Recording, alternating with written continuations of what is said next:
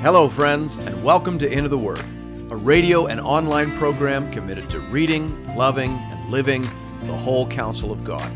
I'm your host and Bible guide, Pastor Paul Carter. Your word is a lamp unto my feet. Hope you have your Bible open in front of you today to Job chapter 35. This is the fourth chapter in the Elihu section of the story. In this part of the dialogue, Elihu is attempting to address two questions that he believes that Job has raised. Question number one is the question, what is the value in being good? After all, Job claims to be innocent, and yet he has experienced terrible calamity. Therefore, the question seems to be, why bother being good? Elihu wants to address that. In fact, he wants to destroy the validity of the foundational premise itself because he doesn't believe that Job is actually innocent. Like the friends, he thinks the simplest explanation is the best one. Job is a terrible sinner, and therefore we need be asking all of these ridiculous and impious questions.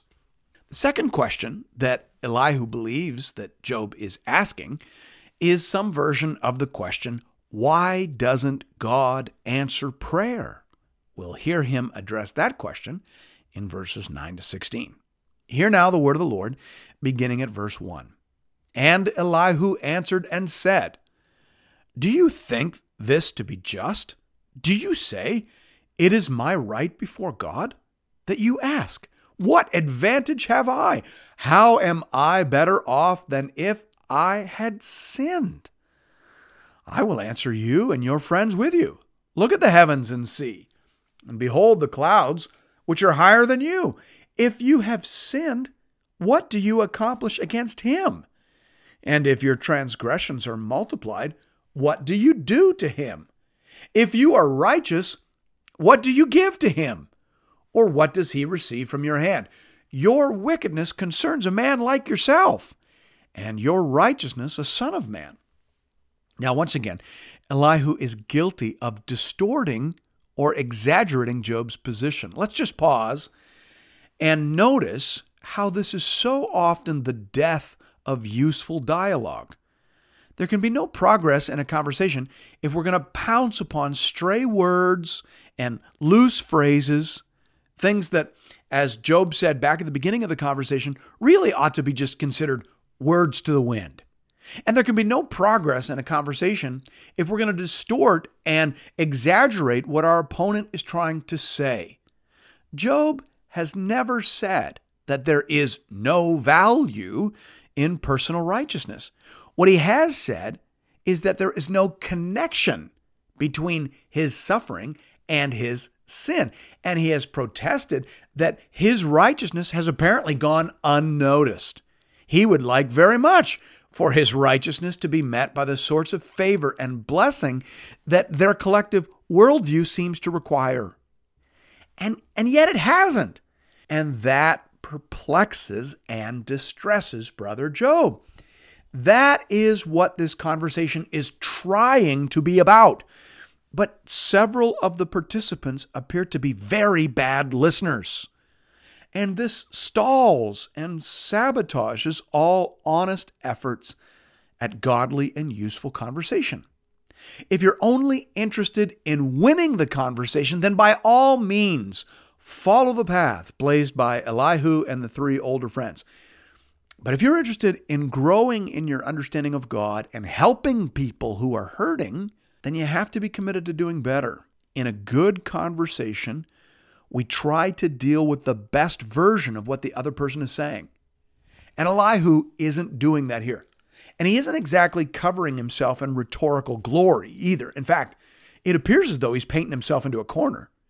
His basic point here is that human righteousness doesn't affect God in any way. God is exalted in his glory. He's high in the heavens. He certainly isn't personally obsessed with the particulars of Job's situation. No, human behavior only has an impact on other human beings down here. So Job shouldn't be asking the question, what is the point of doing good? Being good or bad has no impact on God. but it does affect who you are as a neighbor. And the universe has been designed to regulate and adjudicate neighborly behavior. That is the bizarre result of Elihu's contorted effort to respond to a question that Job never actually asked. Beginning with impartiality, he has ended up with indifference. In attempting to vindicate God, he has made him distant and impersonal. Tremper Longman III says here, Elihu's picture of a disinterested God will be undermined by the Yahweh speeches at the end. So, Elihu is wrong here, and the structure of the narrative makes that clear. What he says about God in this section is not at all true, and what he implies about Job is not at all true.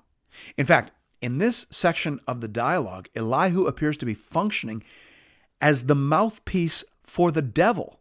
Remember that we know what's actually going on here. The devil accused Job in the heavenly court of being a spiritual mercenary. The accusation was that Job only worshiped God for the benefits that he received.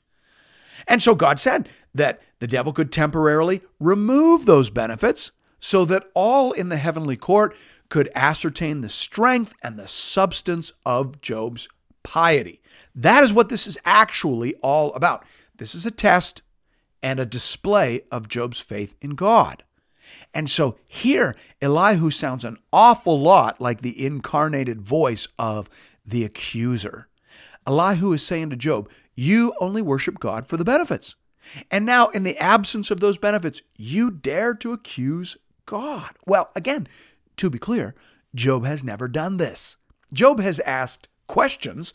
Job has expressed hurt and confusion, but he has never turned on God. He wants God to explain. He wants to see God so that he can know what is going on. But he has not abandoned God. And he is not a spiritual mercenary. And thus, Elihu, unwittingly, in this portion of the dialogue, has become the voice of the accuser in the ear of brother Job.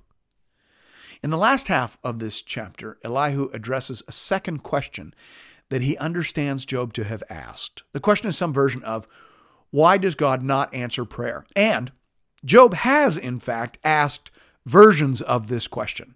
He has said that he's called out for God and seemingly experienced his absence. So at least here, Elihu is addressing something that Job actually did say. He attempts to answer that question in verses 9 to 16.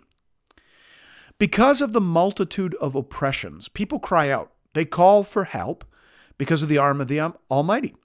But none says, where is God my Maker, who gives songs in the night, who teaches us more than the beasts of the earth and makes us wiser than the birds of the heavens?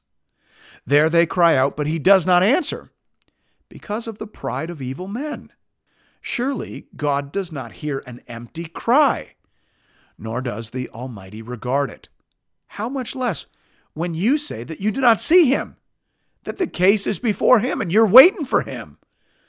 And now, because his anger does not punish and he does not take much note of transgression, Job opens his mouth in empty talk. He multiplies words without knowledge. Elihu's response to the second question is required by his answer to the first question. In order to vindicate God from Job's implied criticisms, which he has not accurately understood or represented, Elihu has made God distant and indifferent. In theological terms, we would say that Elihu has absolutized God's transcendence at the expense of his immanence. He has turned God into a cold and absent monarch. Now, he has to follow through on that. Job has complained that he's been calling out for God and receiving no response. Well, Elihu says, why would you expect a response? God is too majestic and too exalted to take notice of your puny little prayers. People are ignorant and idolatrous, and they only pray when they're oppressed. And therefore, many of their prayers are not pleasing to the Lord. They are deficient in motive, reverence, and affection. And the implication, of course, is that Job is such a person, and he has prayed in such a way. His prayers are deficient. He opens his mouth in empty talk, and he is therefore rightly ignored by God. Francis Anderson is worth quoting at length here because of the pastoral wisdom he exhibits in his commentary on the section. He says, "It is always possible to think of a reason for unanswered prayer. The trite explanation, which we hear all too often, is that you didn't have enough faith, or you prayed from the wrong motive, or you must have some hidden, unconfessed sin." This diagnosis is always applicable. Everyone who prays is aware of the weakness of his faith. Everyone with a scrap of self-knowledge knows that his motives are always mixed. Everyone who searches his conscience can find no end of fresh sins to be dealt with. If no prayers could be offered and none answered until all these conditions were satisfied, none would ever be offered and none answered. The Elihus of this world do not care about the cruelty of their perfectionist advice and its unreality. Their theory is saved. That is what matters. Closed quote. Are you hearing that, friends? There is a profound, unloving cruelty in any pastoral approach that would put the burden for unanswered prayer upon the soul of the suffering person. When a couple with a sick child prays to God for a miraculous healing and does not receive it, do not crush them by turning them towards their own weakness and humanity. Of course their faith wasn't perfect. Of course their motives were mixed. Maybe they were entirely selfish. Of course. And of course they don't deserve a miracle from God. Such things are true of all of us. Rather, what you ought to do as a loving friend is to remind them of the compassion and responsiveness of Almighty God. Remind them of Jesus, who when he saw the crowds had compassion for them because they were harassed and helpless like sheep without a shepherd. Matthew 9:36. Remind them that God sees, he hears, he responds, he is affected, and he can do marvelous things. Remind them also that God is wise, and he sees the whole board. And so sometimes he'll give us what we ask for, and other times he'll give us what we would have asked for had we seen all the things that he sees. But he does answer prayer. Contrary to this very unhelpful speech by Elihu, God does see, he is near, and he does care. Thanks be to God. And thank you for listening to In of the Word. If you're interested in additional resources or previous episodes and series, you can find those over the website at www.inoftheword.ca. You can also check us out on Facebook, and I hope you do. We have a growing community of Bible readers over there, and we post daily encouragements and conversation starters. Hope to see you there. And hope to see you again tomorrow, right here, for another episode of In of the Word.